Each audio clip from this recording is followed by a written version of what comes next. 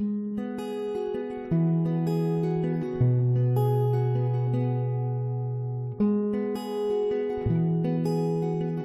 Hope Church.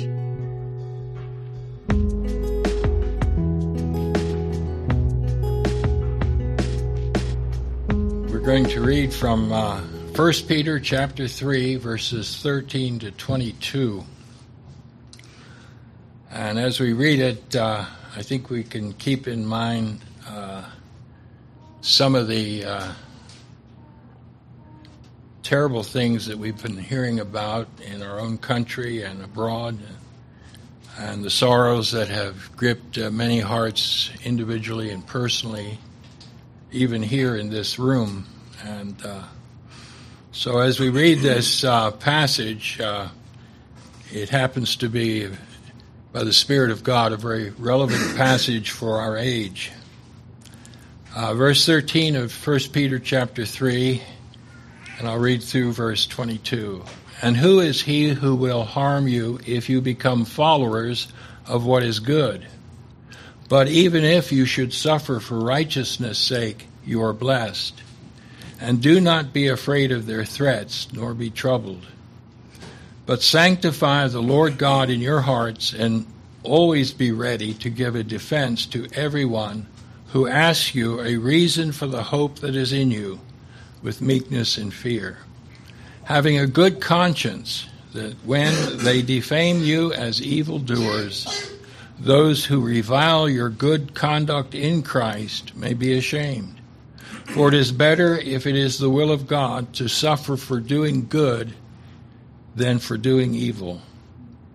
For Christ also suffered once for sins, the just for the unjust, that he might bring us to God, being put to death in the flesh, but made alive by the Spirit, by whom also he went and preached to the spirits in prison, who formerly were disobedient, when once the divine long-suffering waited in the days of Noah, while the ark was being prepared, in which a few, that is, 8 souls, were saved through water.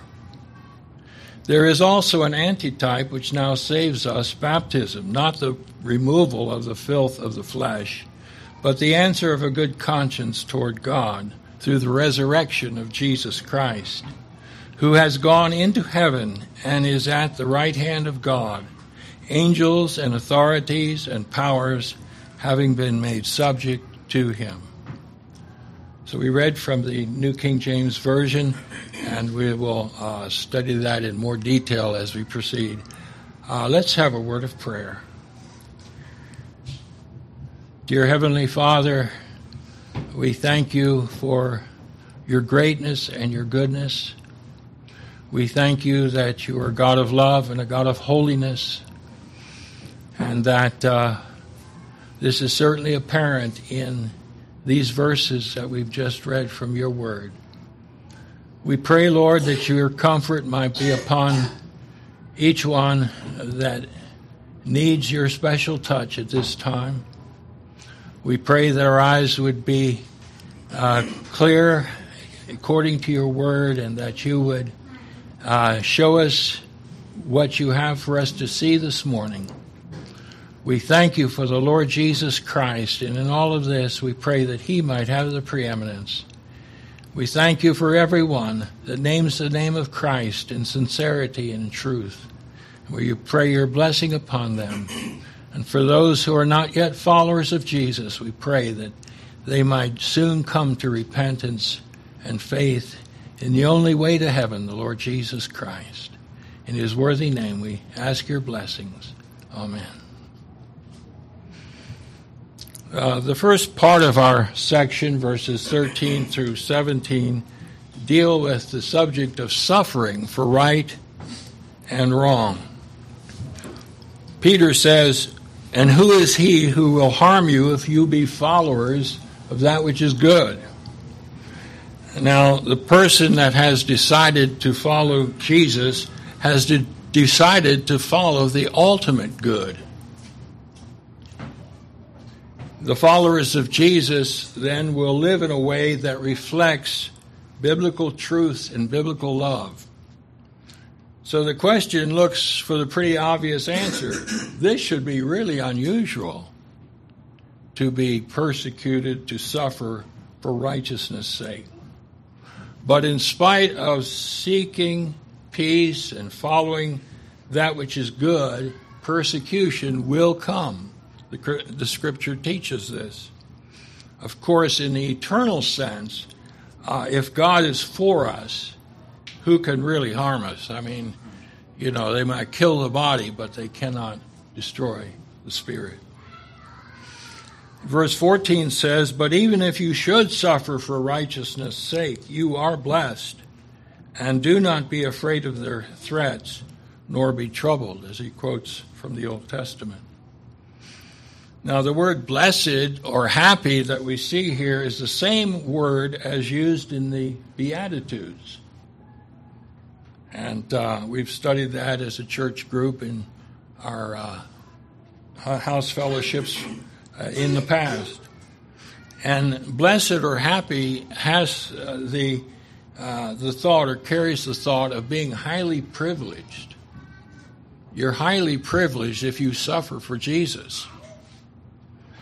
From time to time, one will suffer for righteousness' sake. The Scripture makes that quite plain.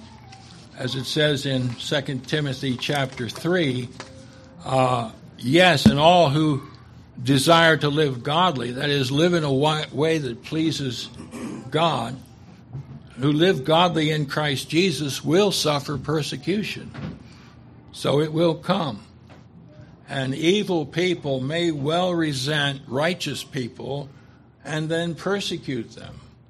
I think we've seen that illustrated recently. A follower of Jesus should be happy he is counted worthy to suffer for the Lord. There's this tremendous passage in Acts chapter 5 when they called the apostles, that is the council, the Jewish council, called the apostles and beat them. They commanded that they should not speak in the name of Jesus and let them go. So they departed from the presence of the council, not mourning because they'd been beaten, but rejoicing that they were counted worthy to suffer shame for his name. We should also be happy knowing that God will reward us in a coming day. Our sufferings in the present are merely a prelude to blessings in the future. So we read in Matthew chapter 5, "Blessed are you when they revile and persecute you and say all kinds of evil against you falsely for my sake." That's the key there, that little phrase, "for my sake." "Rejoice and be exceeding glad, for great is your reward in heaven. For so they persecuted the prophets that were before you." Matthew 5, 11 and 12.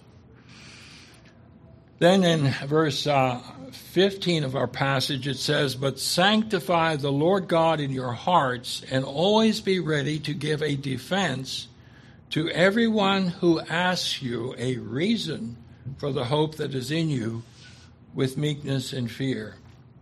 The word sanctify is interesting. It has to do with being set apart. And so we are to set apart the Lord God in our hearts.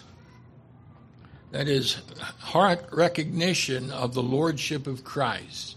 It's something that goes really deep into our inner being, that Jesus is Lord and we are subject to him. And he calls the shots in our life. And so it goes on to say, once we have that established, that inner reality, we're always to be ready to give a defense, a reason for the hope in you. And being prepared to give a defense, or ready to give a defense, requires preparation on our part. It's something that's a lifelong process. It takes personal preparation over time for you and for me to be a good witness for Jesus Christ. It says in 2 Peter 2 and 15, "Be diligent to present yourself approved to God, a worker who does not need to be ashamed, rightly dividing, that is, teaching accurately, the word of truth. Now, the word defense is the word we get our English word for apologetics. The word means not an apology in the sense that I'm sorry I stepped on your foot, but an apologetic response is a defense of the faith, an orderly defense of the faith. And if it's to be given to anyone who really wants to know about our trust in Christ. They really have a desire, and we're to be there to greet them with the truth. Not in a contentious way. We're not there beating people over the head, but we're to do it in meekness and fear, or gentleness and respect. And by doing that, we'll be serving Christ well. Then it says, in verse 16, having a good conscience, that when they defame you as evildoers, those who revile your good conduct in Christ may be ashamed. You know, we keep a good conscience when we witness as we should.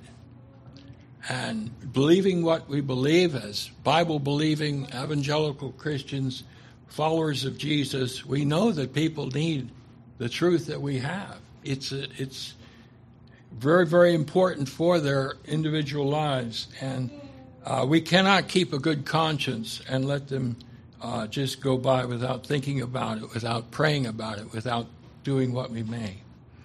A good conscience is knowing we are doing the right thing, and that's an absolute necessity. Even in those gray areas of life, there might not be specific scriptural teaching on a point. Our conscience, our informed conscience, informed by the Word of God, must be, in those cases, our guide. The believer's life is indeed the best antidote for the slander of the unbelievers in this world. If we have a good life, they won't be able to pick it apart as they tried to do, for example, with Daniel and so many others. For it is better, if it is the will of God, it says, to suffer for doing good than for doing evil. Now, it may be possibly God's will for us to suffer to accomplish some important purpose that He has. You know, many prophets, many apostles have suffered much for God's high and holy and redemptive purposes. And this might be His plan for us individually as we go through our lives for Christ. And now we're going to turn from that section to the next section. We turn from suffering for right, doing right, and doing wrong, to Christ's suffering and our suffering. Christ's suffering and ours. Jesus Christ, the Lord Jesus Christ, is presented as the supreme example of one who suffers for well-doing. After His patient suffering on the cross, He was highly exalted, as the Scripture teaches so often. It says in verse 18, for Christ also suffered once for sins, the just for the unjust, that He might bring us to God, being put to death in the flesh, but made alive by the Spirit. It says Christ also suffered once for sins. That word once is very important. It's not an ongoing thing. It happened once at Calvary some 2,000 years ago. It is a finished work. And Jesus paid a very heavy price to save us from our sins. Think of the price that He paid as God incarnate, God in the flesh. His price was an infinite price, paid once and for all. Because he is an infinite being, His suffering in those hours upon the cross paid an infinite price for our sins. Therefore, there is sin forgiveness for everyone who has ever been born into this world. Jesus died for them. There is a possible outcome for everyone who comes to adulthood or childhood and believes on the Lord Jesus Christ, the promise is the price has been paid and they are set free. In Hebrews chapter 10, verse 12, it says, "But this man," speaking of Jesus, "after he had offered one sacrifice for sins forever, sat down at the right hand of God." It was a finished work. He could sit as the great high priest at God's right hand, having completed the work once and for all. The just for the unjust, it says. Wow. That speaks of the holy perfection of the Lord Jesus Christ, and it speaks of our desperate need. The just for the unjust. Jesus is the righteous one. We are the unrighteous ones. Christ died a substitutionary death on the cross. That's a very, very key point to the truth of Scripture and of the gospel. The word "for" there is the word huper, which means in the place of and for the benefit of. He died in our place. He died for our benefit upon the cross. Christ suffered tremendous physical pain in those hours as he was nailed there, suffering in our place. But even greater was the spiritual agony that he endured, because there he bore God's holy wrath against our sins, against your sins, against my sins. God has a holy wrath against sin, and Jesus satisfied that need to propitiate that wrath upon the cross of Calvary. So we can rejoice in that. Scripture says two things that are both troublesome and a cause for rejoicing. For all have sinned and come short of the glory of God. Not one of us is exempt from being classified as a sinner in God's sight. But then it says, Jesus Christ the righteous, and he himself is the propitiation or satisfaction for our sins, and not for ours only, but for the sins of the whole world. That world there, cosmos, is a very broad term. It means Christ died for everybody and is the satisfaction if they will but believe on him. And then the great purpose for which he came and died, that he might bring us to God. The great purpose was that we would come to the Father, being put to death in the flesh, but made alive by the Spirit. Now, this is a point where we have to think carefully. The need was not for Jesus' spirit to come to life. His human spirit never died. It was his body that died upon the cross. The need was for his physical body to come to life in resurrection glory. That was the need. And it was the Holy Spirit that was the means God used to raise Jesus Christ from the dead and to bring him forth glorified from the dead. Now, as we move into the next part of this passage, we've ended with the word "the Spirit," or the concept that it was the Holy Spirit that brought him back from the dead and gave him resurrection glory.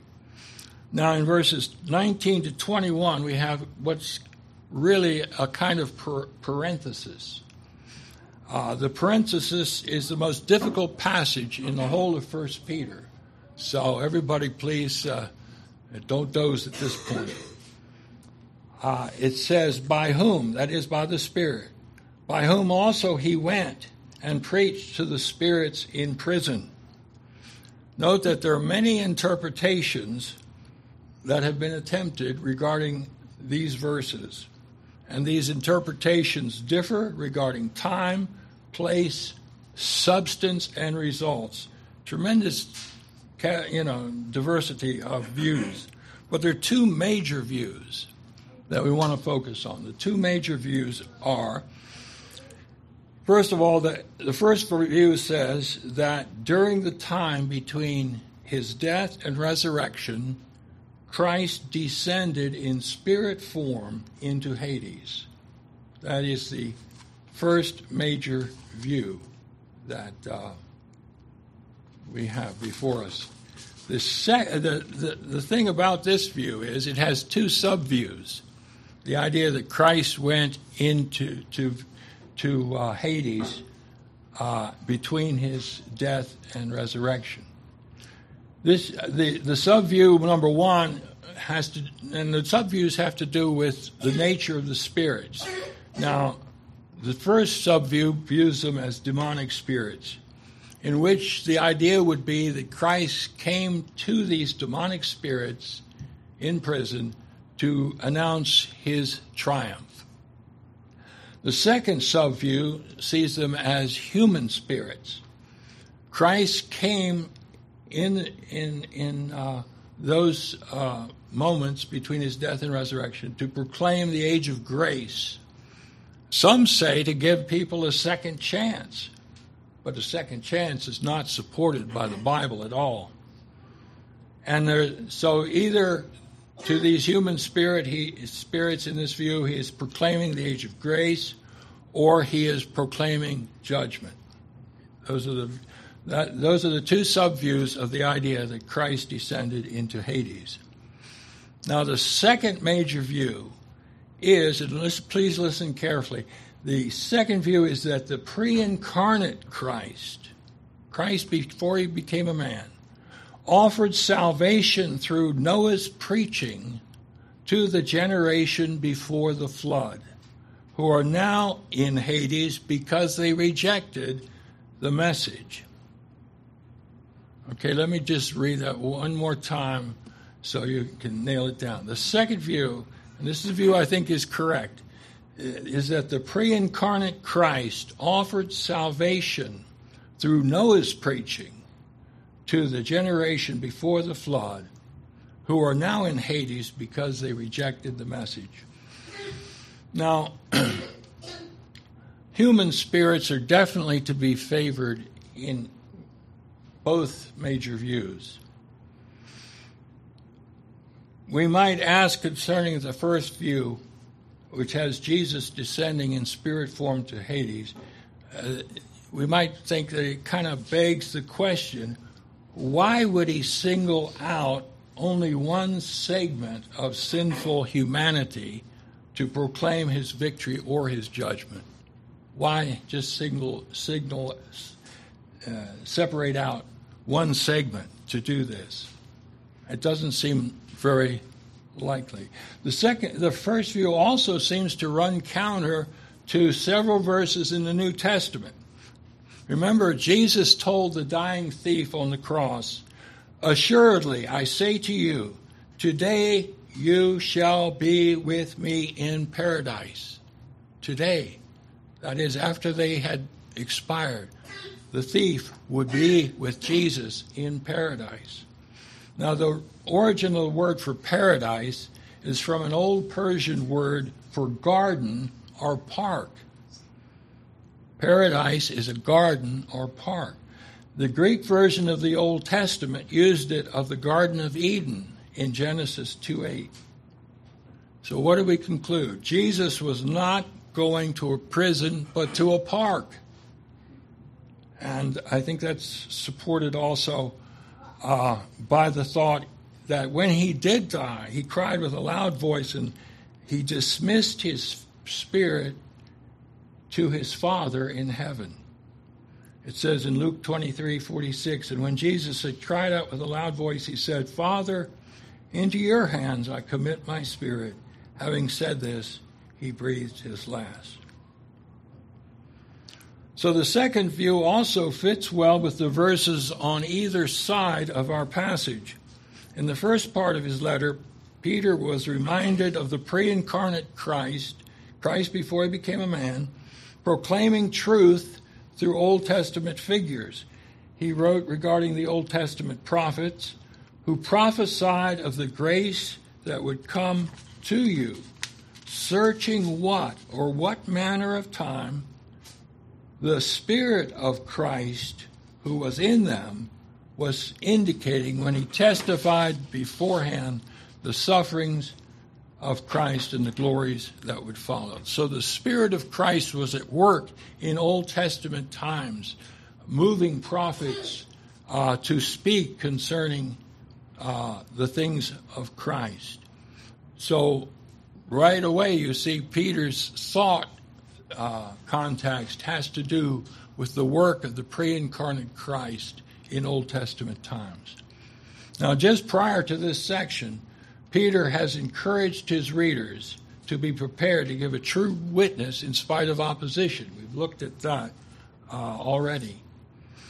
And after this section, we see the believer is to be ready to suffer as the end of all things is drawing to a close, as is coming near. The coming of Christ is on the horizon even then.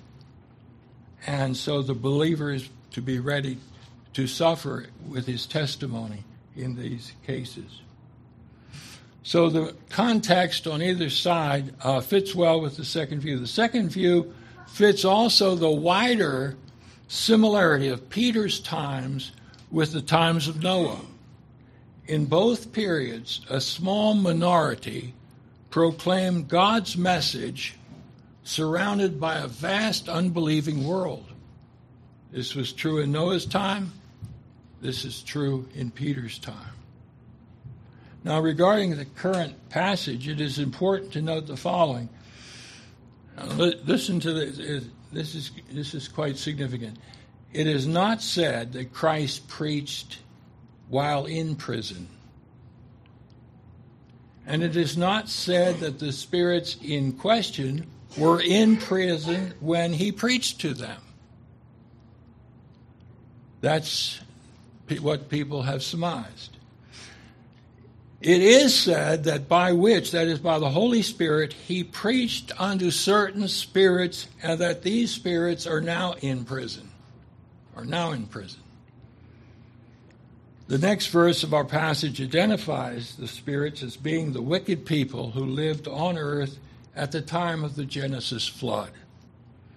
Peter, in 2 Peter 2:5 says, Noah was a preacher of righteousness. God, he says, did not spare the angels who sinned, and did not spare the ancient world, but saved Noah, a preacher of righteousness, bringing in the flood on the world of the ungodly.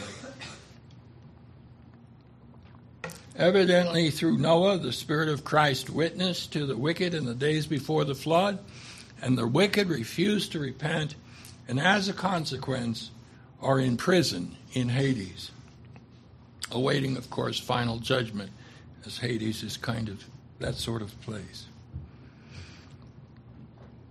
Now, in verse 20, it says that these spirits who formerly were disobedient when once the long-suffering waited in the days of Noah, while the ark was being prepared, in which a few, that is, 8 souls, were saved through water. Not by water, as the old King James says, but through water. God had waited 120 years for people to repent through the preaching of Noah. It took a long time to build that huge, huge vessel. And there were only 8 of them, whacking away at wood with all sorts of primitive instruments. But during that 120 years, Noah was faithful through the Spirit of Christ within him to witness and proclaim to the people, trying to get them to repent that they might be saved. Noah, his wife, his 3 sons, and their wives were the only righteous people of their day. These 8 alone believed God and were delivered from the destruction of the great flood. Now, the first readers and the readers today should take instruction from this. Truth is not established by the number of people who believe or don't believe something. Truth is not established that way at all. And that should be a comfort to us. Most of our world thinks we're perhaps crazy to believe the Bible. But the truth is, the Bible is truth. Jesus said, your word is truth, speaking to the Father. And we can found our lives upon that book, properly interpreted as it interprets itself, and we can rest assured that we have our lives based upon God's living word. Verse 21 says, now, here we go. There is an antitype. Better to use a corresponding type, which now saves us, or you. Baptism, not the removal of the filth of the flesh, but the answer, better appeal of a good conscience toward God through the resurrection of Jesus Christ. It's important to say with Peter that contact with water does not remove sin. Now notice the words there is and this more accurately, that is the water of verse 20 is the antecedent that is understood here. The connection is with the water of verse 20. So water reminds him of baptism. Not the removing of the flesh, but the answer or appeal of a good conscience toward God through the resurrection of Jesus Christ. Water speaks of baptism. Baptism was an important personal statement in the first century. I'd like just to read a thought about this from an R.M. Raymer. He writes, baptism represents a complete break with one's past life. That's what it should represent. As the flood wiped away the old sinful world, so baptism pictures one's break from his old sinful life and his entrance into new life in Christ. The act of public baptism would save them from the temptation to sacrifice their good consciences in order to avoid persecution. For the first century Christian, baptism meant he was following through on his commitment to Christ regardless of the consequences. Now, the word antitype that appears in some of the versions is better rendered a corresponding type. The corresponding type is a second figure pointing to spiritual realities. The words for corresponding type and baptism are in opposition. Baptism and corresponding type are sitting side by side, corresponding one to the other. Baptism saves one only in a figurative sense. So your corresponding type is a figure. Baptism is a figure. These are equivalents. We're talking about salvation in a figurative sense, portrayed by baptism. And so in this figurative, descriptive way, baptism, water baptism, shows all the elements of salvation based upon the death, burial, and resurrection of Jesus. These great acts of salvation are what water baptism has always illustrated and proclaimed when properly done. By baptism, a believer is identifying with Jesus in his death, burial, and resurrection. That he's dying, the individual is saying, I'm dying to my old life. I'm being buried with it, and I'm rising to newness of life through the resurrection of Jesus Christ. Now, it's interesting that the final sufferings of Jesus in the Gospels, he calls his baptism in Luke 12:50. He says, But I have a baptism to be baptized with, and how distressed I am till it is accomplished.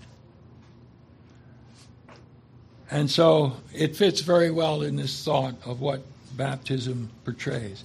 The person who repents and believes the good news about Jesus is at that moment forgiven, justified, and spirit baptized into the entity called the body of Christ, which is the church, the universal church. This spirit baptism is a requirement for water baptism. Peter himself said this when he took the gospel to the Gentiles in Acts chapter 10. He says, Can anyone forbid water that these should be baptized, who have received the Holy Spirit just as we have?" And he commanded them to be baptized in the name of the Lord. Later, Peter makes this point especially clear in chapter 11 when he talks to the church in Jerusalem. He says, "And he," that is Cornelius, the Roman centurion, "told us how he had seen an angel standing in his house who said to him, 'Send men to Joppa and call for Simon, whose surname is Peter, who will tell you words by which you and all your household will be saved.'"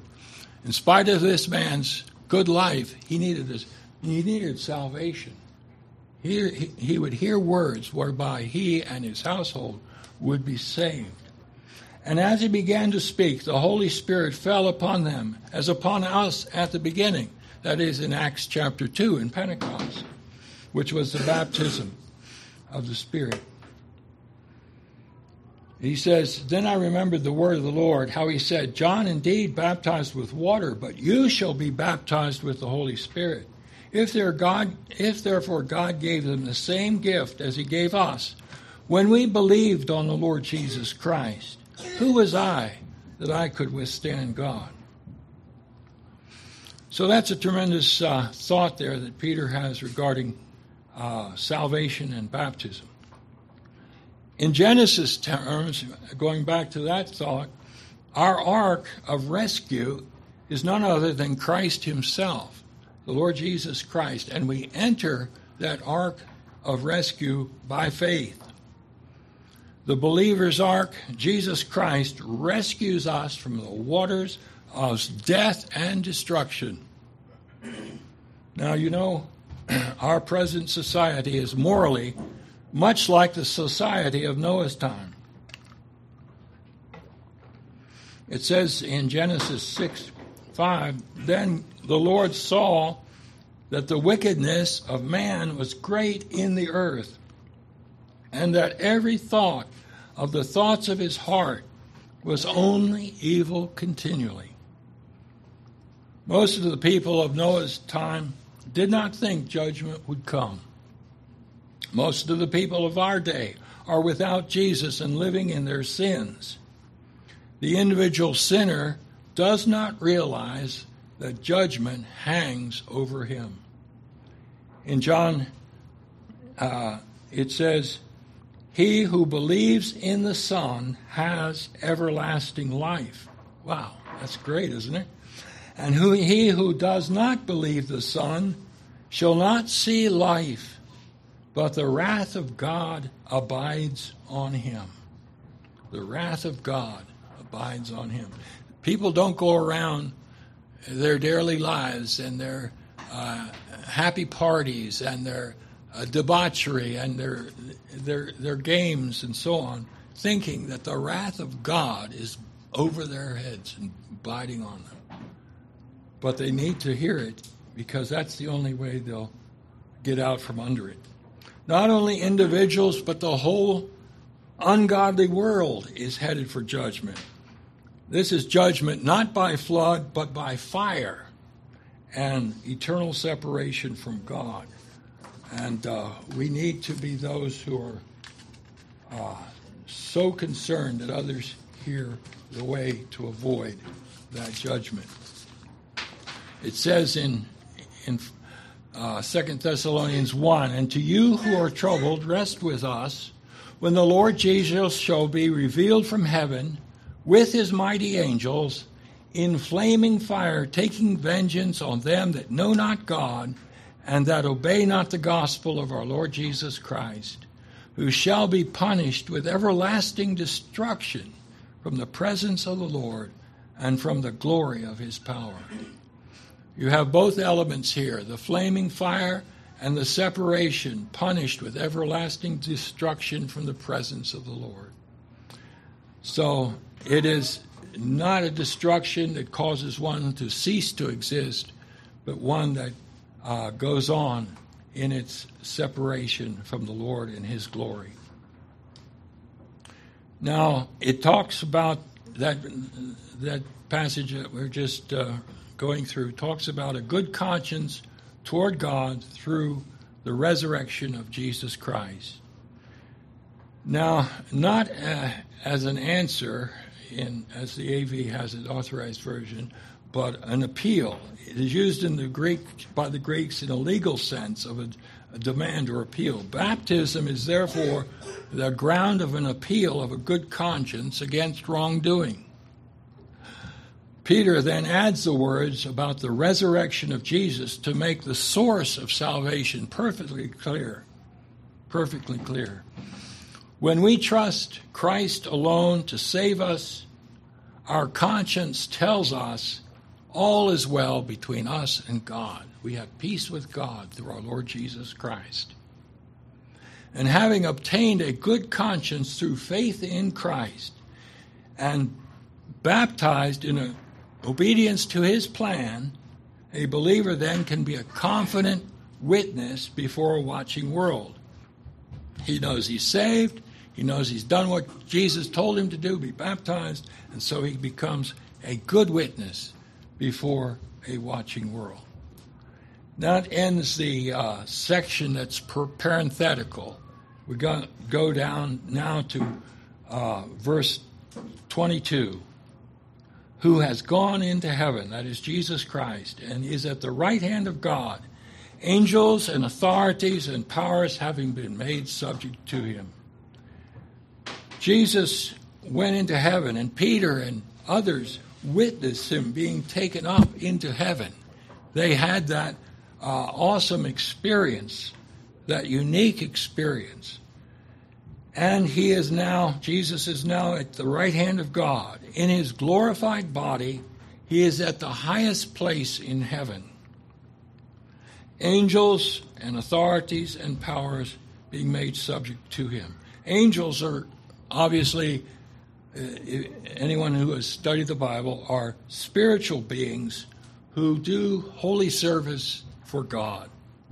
Authorities are those angelic beings most associated with God's authority. And the powers are those angelic beings most associated with God's power. And so you have all of these things, angels, authorities, powers, being made subject to Jesus, who is at the right hand of God. So, in conclusion, we see all the hosts of heaven being subject to Jesus, the King of glory. The King of glory. And the implication is that eventually everything and everyone will be subject to Jesus. This is the Jesus whom we serve, and this is the Jesus that is Lord of all. And we need to just keep on keeping on, following after him. Shall we pray? Our Father, we thank you for your servant Peter and for the Spirit-inspired words that he has written. We pray that you would just help us to understand these things aright and to apply them rightly to our lives, that we might be those with good conscience, bearing witness to the Lord Jesus Christ, to this needy, watching world all around us. We thank you, Father, that you are a God of love, and you also are a God of holiness. And we pray that many would be saved before judgment falls upon this sin-cursed world. Oh, Father, we pray that many might come from darkness into light, from the thinking of man's thoughts and the wickedness and the downward spiral of our culture, and might come into the truth of Christ and the life that he wants them to live. Bless us as we continue to worship and pray. In the name of the Lord Jesus Christ. Amen.